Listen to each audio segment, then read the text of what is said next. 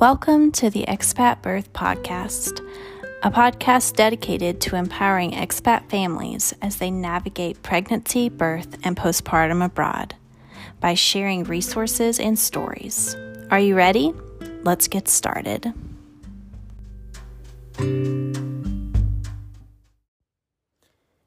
This podcast is intended for educational purposes only and to serve families as a platform for sharing stories. Any information shared by the main host or special guests is not intended as medical advice. It is vital that you consult with a medical provider before making any medical decisions. Hello, everyone, and welcome to the 12th episode of the Expat Birth Podcast. My name is Chandler Gilo, and today I am joined by Megan and Amy.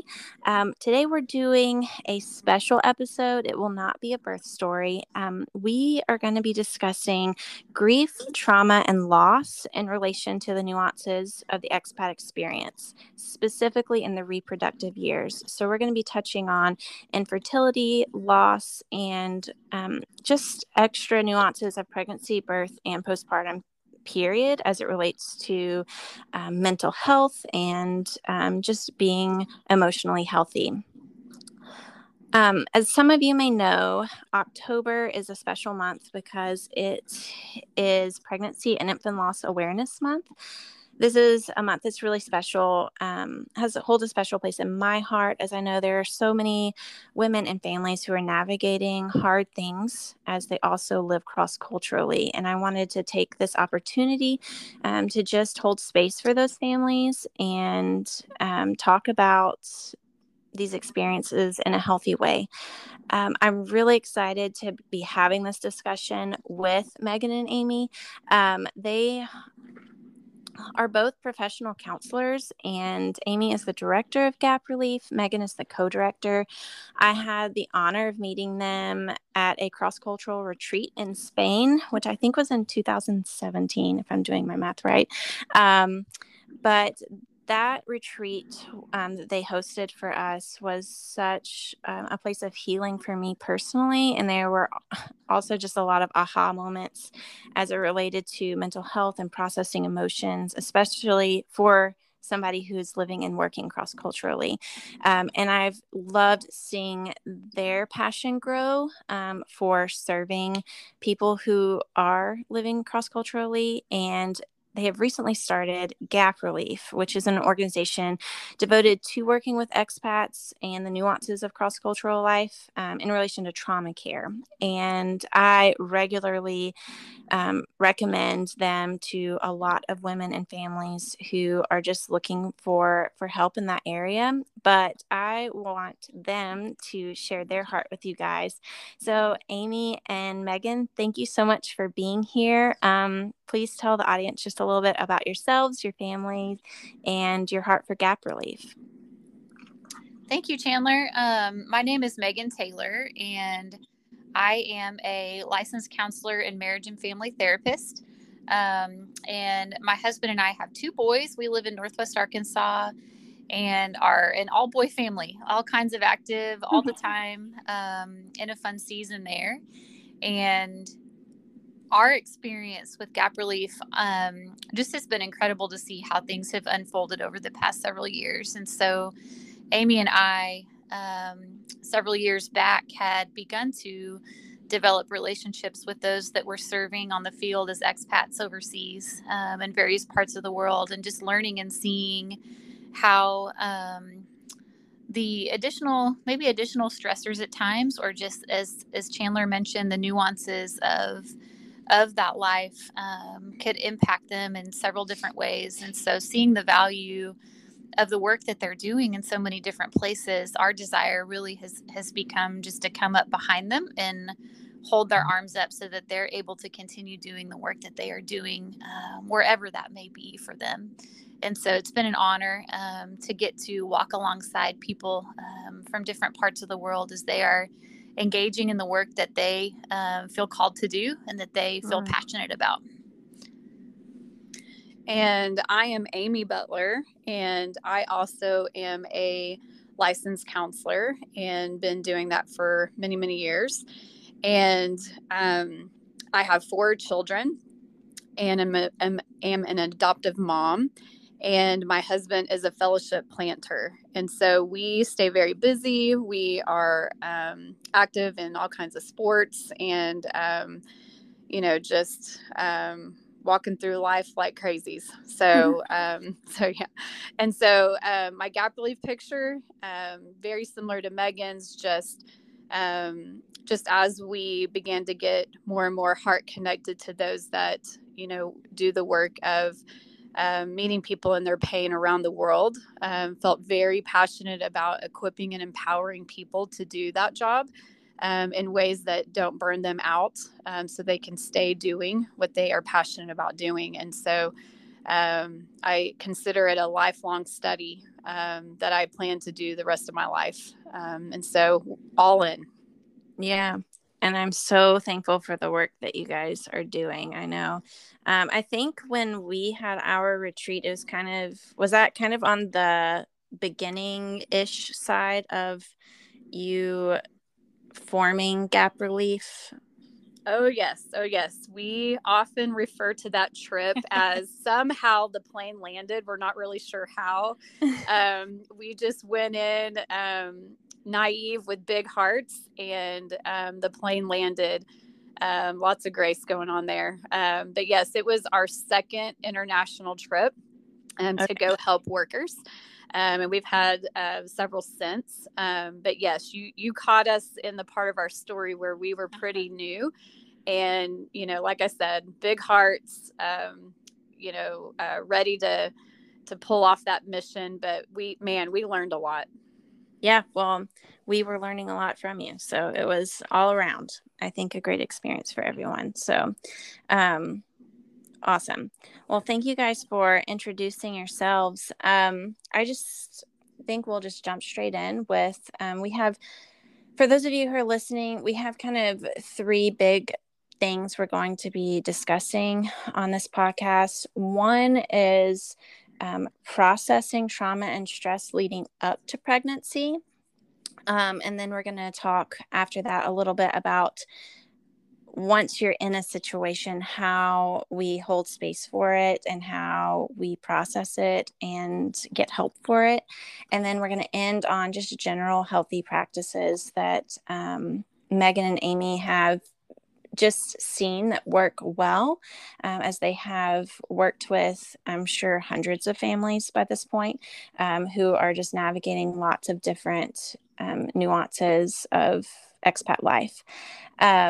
So our first question that I wanted to discuss with them, and I really am excited to hear what they have to share with you guys, is the importance of processing trauma and stress leading up to pregnancy. And we were just talking before we started the podcast. My motivation for asking this question is because I have seen that so many families have their first baby abroad within the first 2 to 3 years. And that is, still ground zero of transition for expats.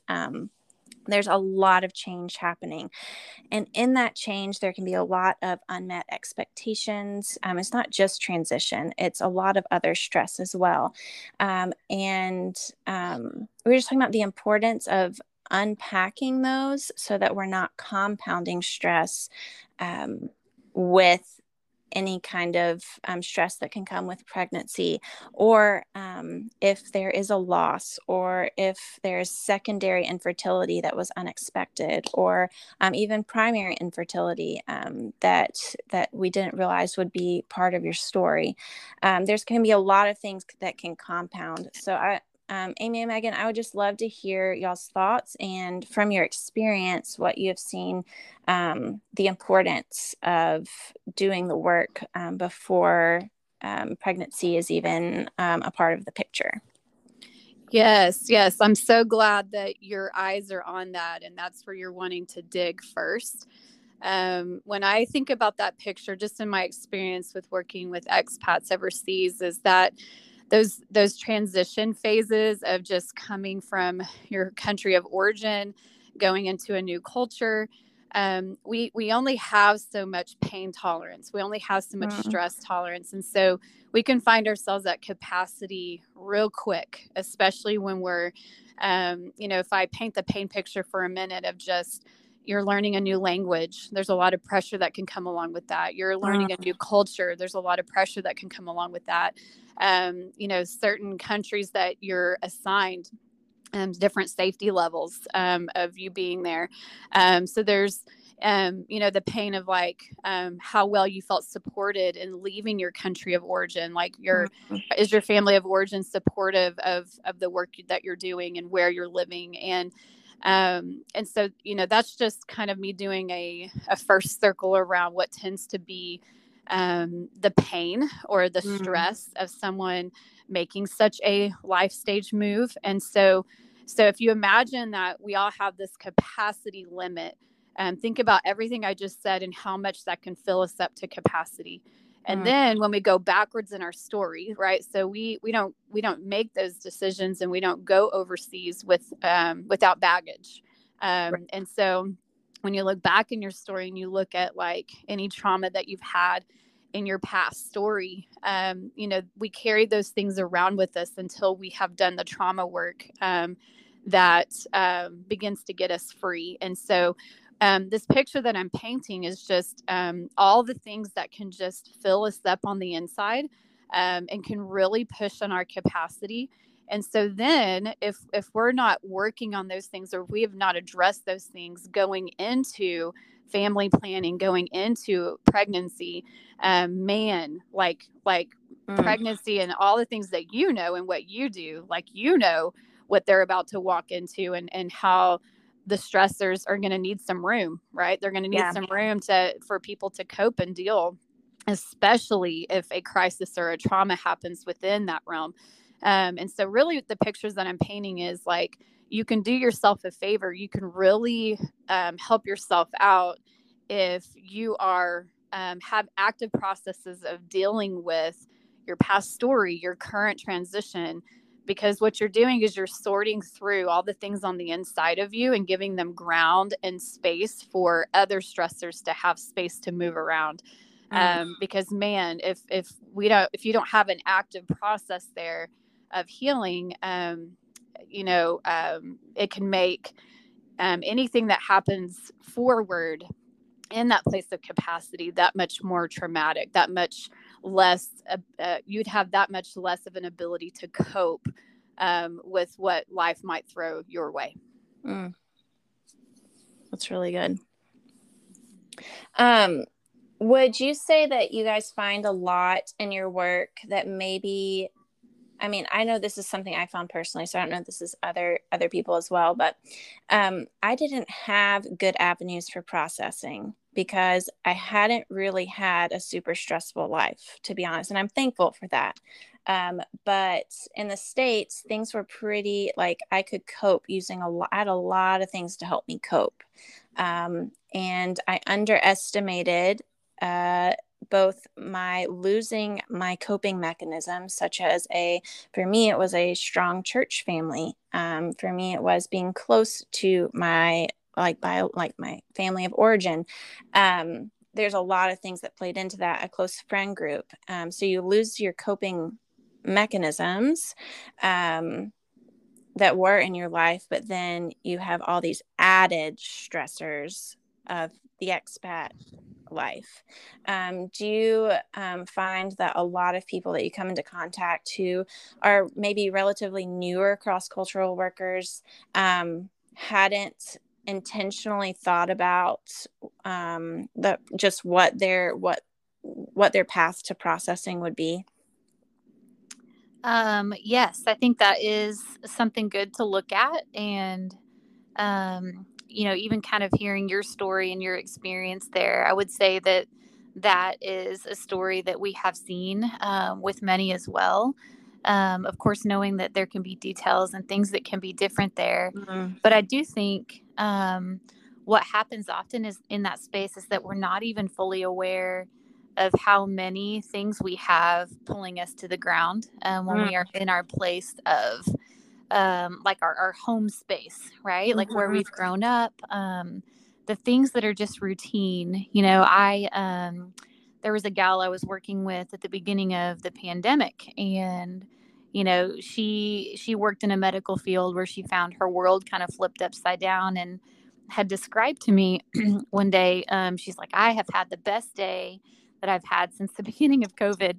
And to find out what all went into that day, it simply was that she went to the bank and made a bank deposit. And so there was one thing in her day that felt like, I know what to expect here, and what I expect is actually going to happen.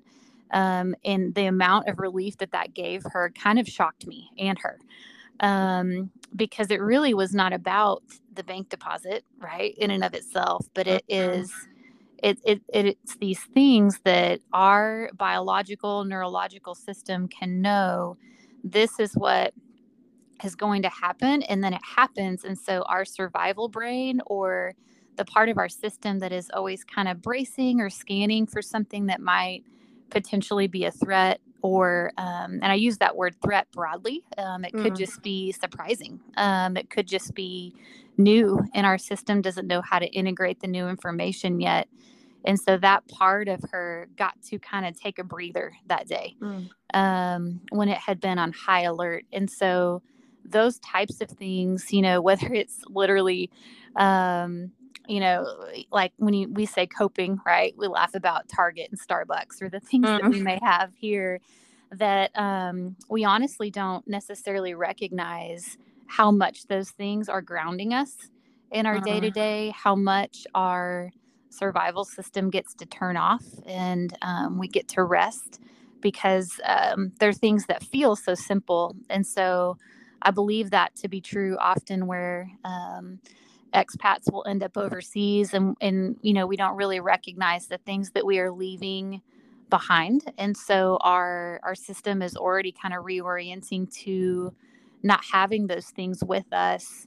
It's been incredible to see how when we have gone overseas, even things like Sour Patch Kids, can bring as much comfort as they do, because they're connected with this place of safety and known. And so that's something that I feel like we see fairly often. And so when we're leaving those things that, through a counseling lens, we can also call that sometimes a secure base, especially if we have safe relationships and supportive community, whether that's our family or our friends or our church community. From those places, we actually are more grounded to go and experience things that are new, or kind of have an adventure, so to speak. And that may literally be, like I'm taking on a new job, and it's putting me in a role that is, I have more pressure on me, and I'm having to have more confidence in myself. Or that could be something like, bringing a new child into my family. And so when we have that secure base, we're more able to do that. But oftentimes we are, as expats, stepping away from our secure base for beautiful reasons, but don't often realize that that's part of what's happening for us there. And so then we can find ourselves like also navigating some of those new challenges, potentially of birth, but even prior to that, even just adjusting to a new culture, learning a new language, while we're also trying to establish a new base of security that we're able to go out from. That's really good. Those are just really great. And I think just for hearing that, that would have been so helpful for me to hear going out, just to validate that. It doesn't mean that to make it any more intimidating, but just to have really healthy expectations of yourself, and to know, just to be aware of the things that are being lost, and the impacts that can have on you.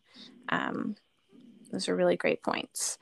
I really want to move into I think we've really done, you guys did a good job just expressing how important it is to be processing these things leading up to pregnancy, because there are so many aspects that are impacting your life when you make that decision to move your family to another country.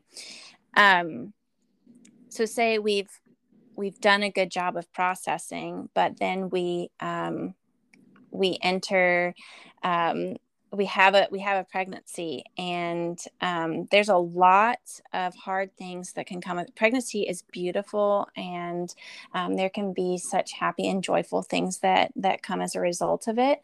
But there can also be some hard things as well. I've heard of families who they knew they were struggling with infertility when they went overseas, but now that they go overseas, everything that they knew about infertility and what resources to use have gone out the window. They don't even know where to start to restart that journey, I should say, overseas. Or they get overseas and they think, oh, we're going to add another one to our family, and they have secondary infertility. But there's also loss that can happen, and just holding a minute on those specific things, infertility and loss. One thing I've heard from several people who've navigated those is just, hey, this is hard always, like no matter who you are, where you are in the world. But there's just some extra nuance to this expat experience, whether it's I don't understand the medical system. So this is a lot of added stress. Like, what if something happens and I need immediate help and I don't really know how to get that help? That's stress, right? That can be trauma for a lot of people. Or just I'm trying to talk to this person who speaks broken English, and they may say something super insensitive, not because necessarily they meant to, but because that is the English that they had to work with. Or they may just be in a culture that doesn't value children in the womb. It may be common for abortion in their country, and it may be a loss may not be talked about on the same level as it would be in the States. So like, do you guys have any words of wisdom or validation to speak into those specific situations? Yeah. When I hear you paint that picture, I kind of go back to the picture that I shared before about capacity. When you're walking into pregnancy or infertility or loss, anything like that, imagine that your capacity is already being met in so many different ways, just in very ordinary ways, right? Just learning where to go get groceries, learning how to say, where's the bathroom, right? Like just real, like all your energies are going into things that in your country of origin, you would not have to use energy for. Those are automatic. And so keeping that picture in mind, when you start to engage some of the pictures you're talking about, it would be very gracious to hand yourself that awareness. So as you're walking it, when you hit those bumps of culture barriers or having to navigate a medical system that is not original to you, where you're having to navigate different cultural values around the value of a pregnancy. Like giving yourself the grace narrative inside yourself, within your marriage and your family, that, hey, this is hard. Hey, I'm at capacity. This is requiring more of me than I have to give. Like, I'm going to have bad days. This is going to be hard. I'm going to want to sit in the floor and cry. Maybe I'm angry. Maybe I have rage moments where I just like throw things around and I'm angry. These experiences or these expressions that you could find yourself having are so normal, because what it is that's happening is your brain flipped to the back part of your brain because your capacity is met and your body is designed to protect you. And so it's saying, hey, this is too much. This is too much. I need people to get away. I need this to not be hard. And so everybody can have their own way of expressing too much. And so you might find yourself isolating and pulling away. You might find yourself having a hard time getting out of bed. You might find yourself being angry, rageful, resentful, questioning why you're out on the field. Why are we doing this? Right. I might question my entire job choice here. Why are we doing this the hardest way possible? Right. And so the number one thing we would do if we were meeting with somebody in this place is we would give them a grace narrative. We would help them to understand, hey, how you're reacting or responding to the levels of stress that you are engaging are absolutely normal. You are not bad. You are not wrong. What this is exemplifying is that it's just beyond your capacity to cope. And that does not make you weak. There's nothing, you're not a bad person. You are not wrong for thinking and feeling the way that you are. Those are expressions of too much. It's just a lot to deal with. And so we would hand them as much grace and space to struggle, to not be okay. And so then my eyes lock on the daddy in the scene, because in a foreign country, he's going to constantly feel helpless. And most men do not like to feel helpless, especially when it comes to wanting to protect and serve.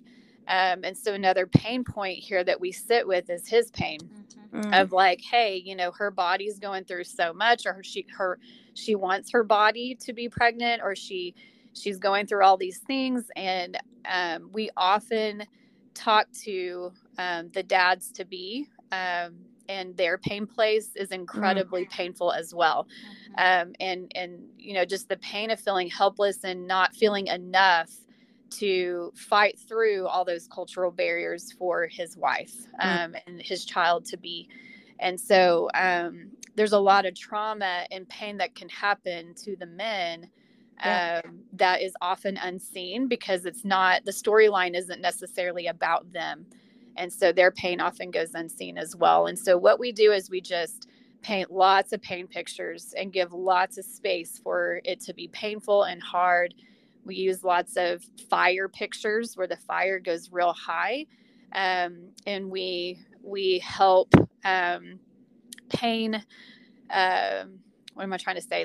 Resiliency maybe in that pain by showing how they can stay connected to themselves and other people around them, safe other people's, so that the pain can be somewhat manageable with. There is some really cool research out there where they did some experiments where if someone was going to experience or anticipate a pain, her brain would light up like the 4th of July. The pain receptors would go off ouch, ouch, ouch, this is going to be painful. Versus if you put someone in the room with her that is a safe person to her and they're holding her hand, right? They're with, her brain does not light up the same way. Wow. She's not anticipating pain or not in as much pain, just by the presence of someone safe with her. And so we constantly hand that picture by the power of the power of not walking something like that alone, and to walk it in connection with people. We can't always take away the external pain, but we can make sure they're not walking it alone. And so we know biologically and with fMRI brain pictures that pain, that we do have the ability to manage pain by not walking it alone. Our brains go wild in pain when we're walking something alone. And so there's several things we do to circle people in that pain picture that you're describing. But I would say number one is we want them to just know it's normal, because where we can add pain is when we turn on ourselves. Something's wrong with me. I'm a horrible expat worker. Somebody else should have come. I'm weak. I'm not cut out for this, right? We can really turn on ourselves there when really the pain is just really high and no one would cope and walk that well. And so they just need a lot of tribe, a lot of people to walk with that understand and give a lot of grace.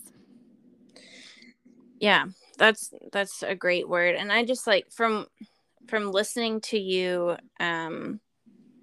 talk, if I wanted a family to have one takeaway from that, it would be to just really hone in on the fact that you have to walk through this with people, and reaching out for help, whether is not a sign of weakness. Like you were saying, this isn't actually, it's a sign of strength, I would think, of being able to say, hey, we need help walking through this. This is heavy. Because I think a lot, well, I'm not going to say I think, from what I've seen in my small sphere, is that cross-cultural workers like to be strong, and they like to do the hard things. And it's hard to admit to yourself when, hey, maybe I can't do this hard thing alone. But what that results in is a lot of hurting cross-cultural workers for a multitude of reasons. And I would really love to see this shift in the expat world of, hey, let's do let's hold each other up and encourage each other to seek help, and to support each other, so that because what does that result in? Staying on the field longer, and making more of an impact, doing the things that we want to be doing because we're healthy enough to do it. And yeah, that's just a really great word. Transitioning a little bit, there's also this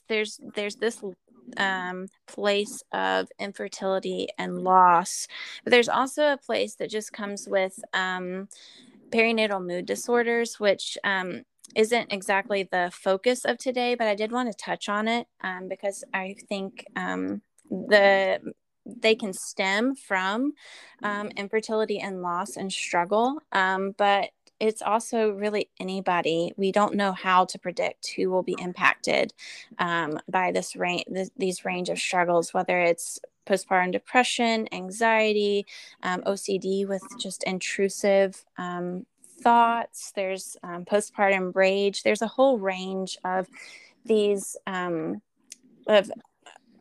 of experiences that I don't think get talked about. And a lot of these families are in countries where the support isn't there. So America has a long way to go in this realm, in my opinion.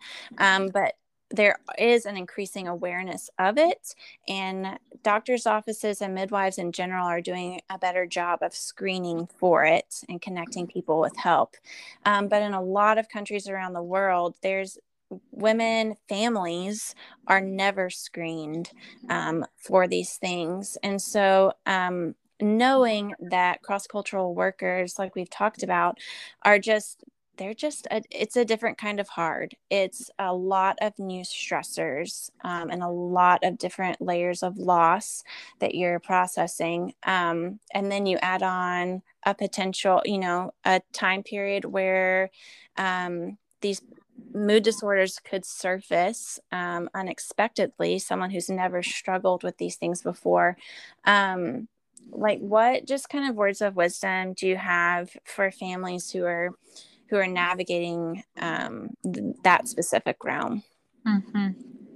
Yes, Chandler, I think that is something that I agree with you just in your assessment there, to go, hey, I think we're still learning a lot about this. And we're still, even in the medical realm, like for doctors or others to understand and be able to screen for those even here. And so I think the first thing that comes up for me there is even just for people to know that that's possible, or to know that those things exist. I know that even here in the States, and then for sure in working with expats, many women and families are not aware that that's even a possibility. And so it can be very disorienting, I think, particularly if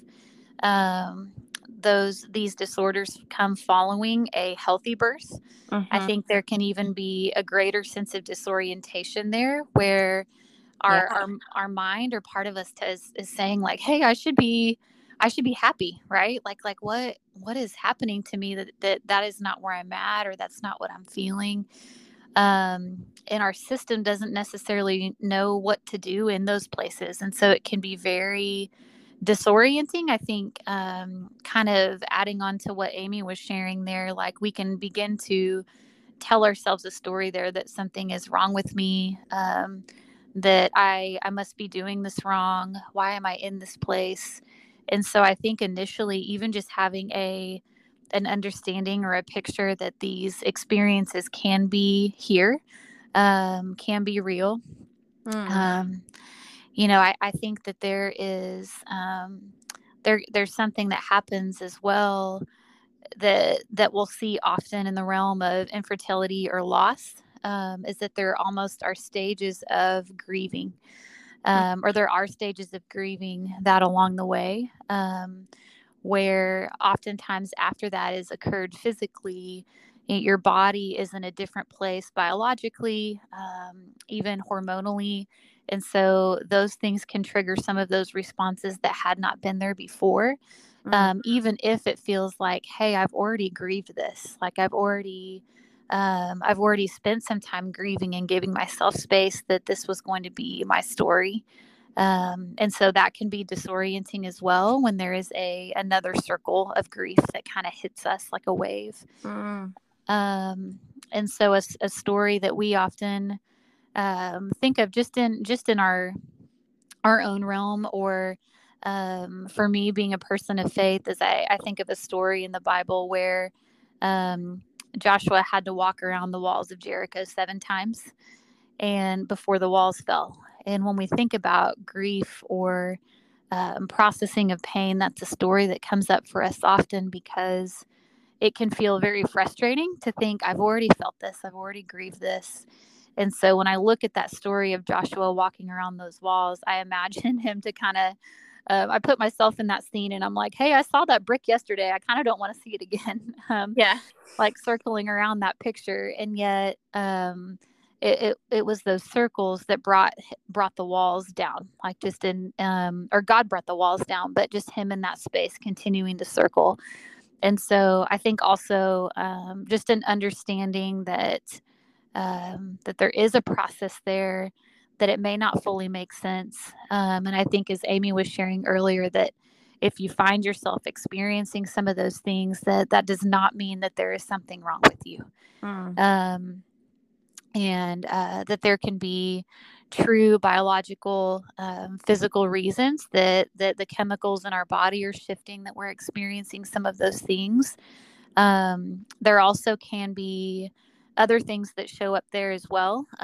Something we talk about in the realm of trauma or pain and healing often is just that our bodies keep the score.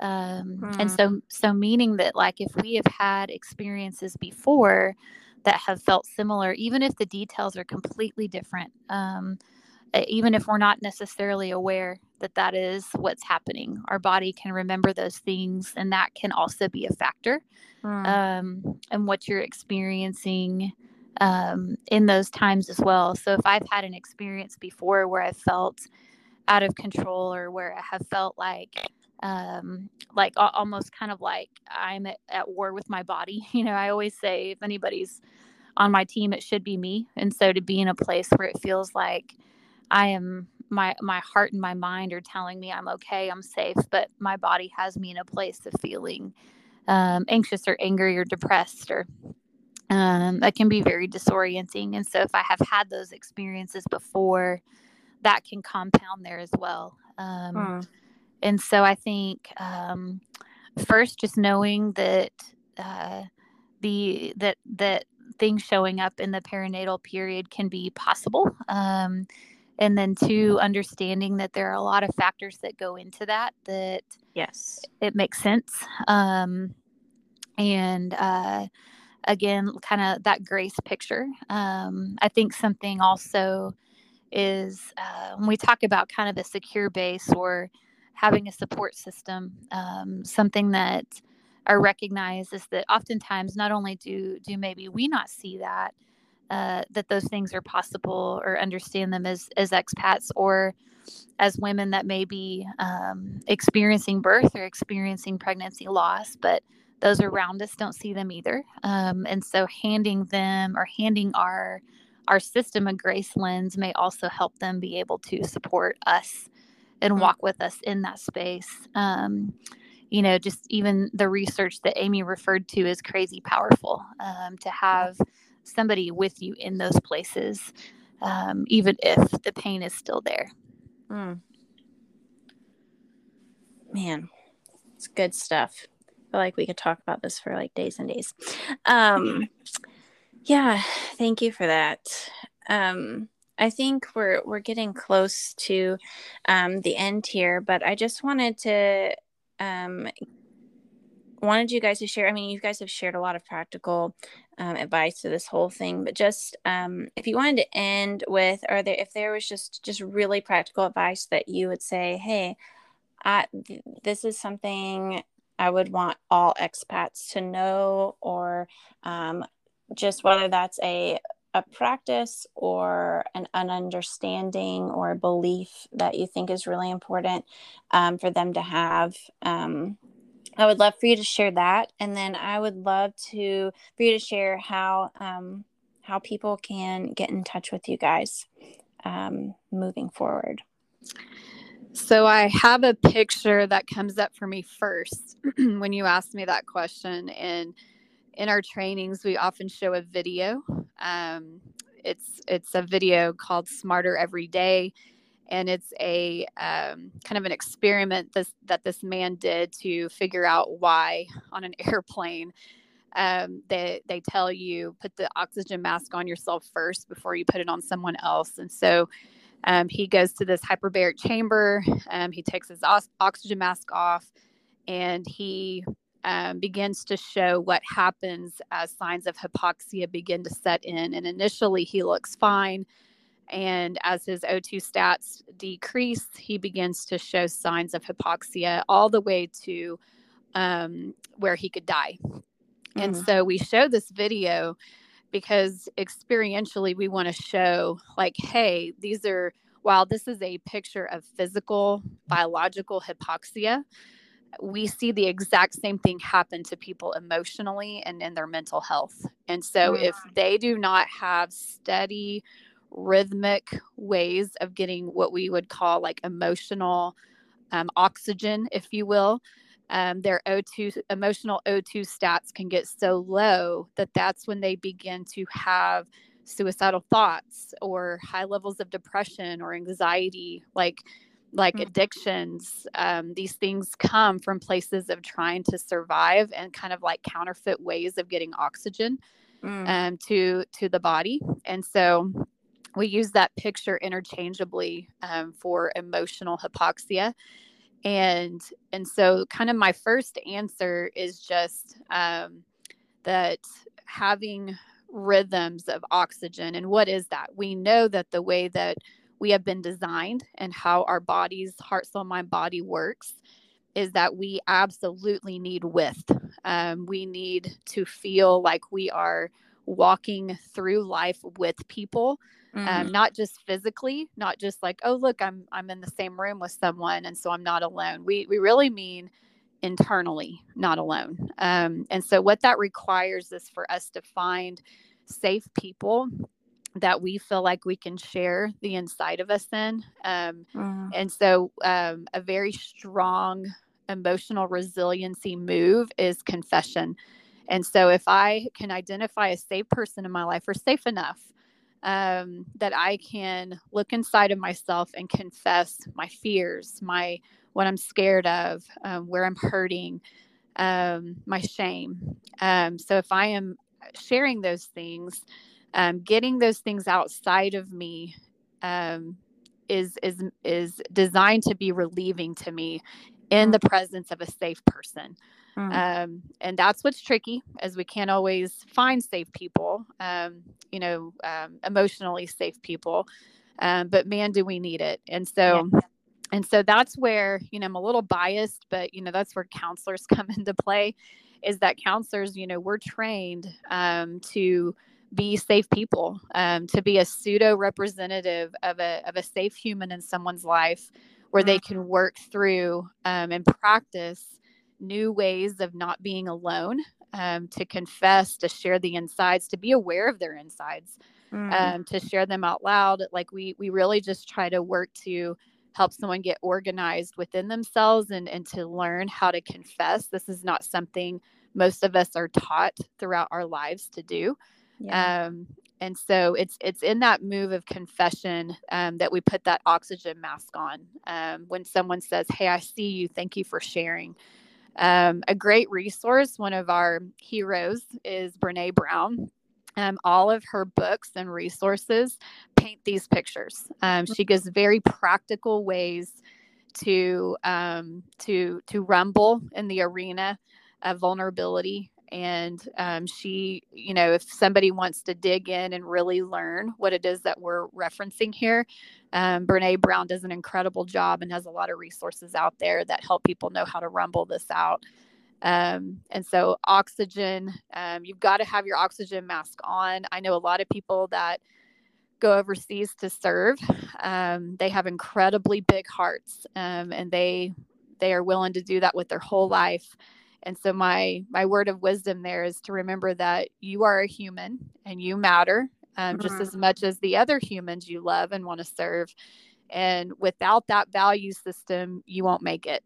You will burn out. You will be a part of causing damage to your mission, to your family, to your people around you, merely by not mattering to yourself. We see this happen all the time.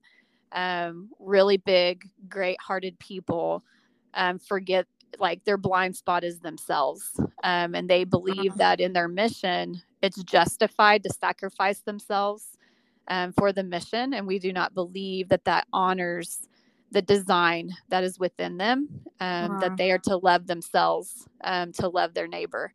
And so sacrificing yourself in that way, we believe that there are other ways to do your mission that allow you to stay through the test of time and not hurt your people around you in the process of accomplishing your mission. And so you mattering to yourself is a really, really, really big deal.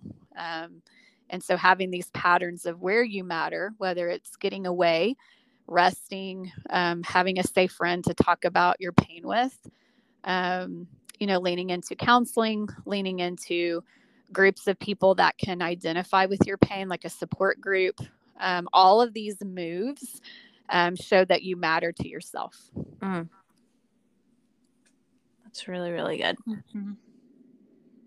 What if someone was wanting to connect with you guys, to connect with Gap Relief in general, to follow your work? What is the best way to connect with you guys moving forward? Yeah, I think probably at this point, our website is almost up. Yay! That's been a journey, as Chandler knows. Just getting things to words and getting that up. And so it will be gaprelief.com. And I would imagine, Chandler, by the time you are airing this podcast, it will be up. So okay, yeah, that's exciting. Yeah, so gaprelief.com, or our email addresses are just Amy, AMY, at gaprelief.com, or Megan, MEGAN, at gaprelief.com. And so that's a good way to get in touch with us as well, with anything else that may come up there. Yeah, and so just a quick plug for you guys. So you guys do counseling, obviously, but you also work with larger organizations as well. I don't know if you guys want to do a quick blurb about that, just so people are aware of some of the other things you guys offer. Sure.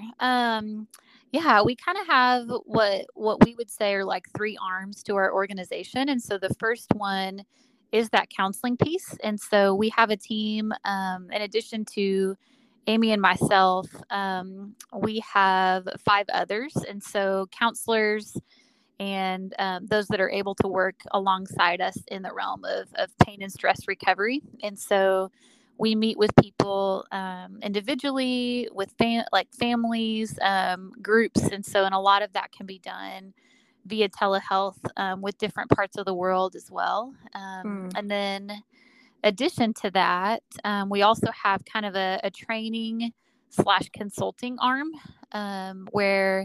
and that can look a lot of different ways. And so some of what Chandler talked about as far as the retreat experience that we did in 2017, that's a part of what we do. And what that can look like is coming alongside an organization or a group of expats and really being curious with what they need and where they are, and designing an experience that meets them right where they are with what they need. And so something that is kind of unique about us is that we don't really have a one-size-fits-all protocol that we walk through. We really want to make sure that we are connecting with people right where they are and building what they need specific to them. And so that can look like on-site retreats, that can look like experiences over Zoom, that can look like kind of more organizational consultation where we're sitting with the leaders of an organization and kind of processing through either their member care protocol and policies or organizational structure, things like that. And then we also have kind of a resources arm that we are getting up and running a little bit more, where our heart there is to develop more trauma-informed resources for those that are out on the field, that they're able to have those to kind of sustain what they might be engaging in their healing journey or just in their personal journey in other parts of their life, that these would be tools that would help them be able to continue to sustain that during their time on the field. And so that's a little bit more about our picture. Wow, that's awesome. I'm obviously a huge fan of resources, so I love that you guys are doing that. But yeah, thank you guys so much for just sharing your heart and your insight into some really just heavy topics, but topics that just touch a lot of cross-cultural workers. My prayer is that, and I know it'll just be a blessing to many who listen. Thank you to everyone who has stayed with us during this podcast and just listen. I hope that it was an encouragement to you, but also if you know of someone in your realm who this might be an encouragement to, please pass it along so they can get the encouragement that they need. Please reach out to Megan and Amy moving forward if you have any questions, or if for whatever reason you need to contact me first, I'm happy to direct you to them. But until next time, I hope you guys have a fantastic week, and we will be back in just a couple of weeks with our next birth story.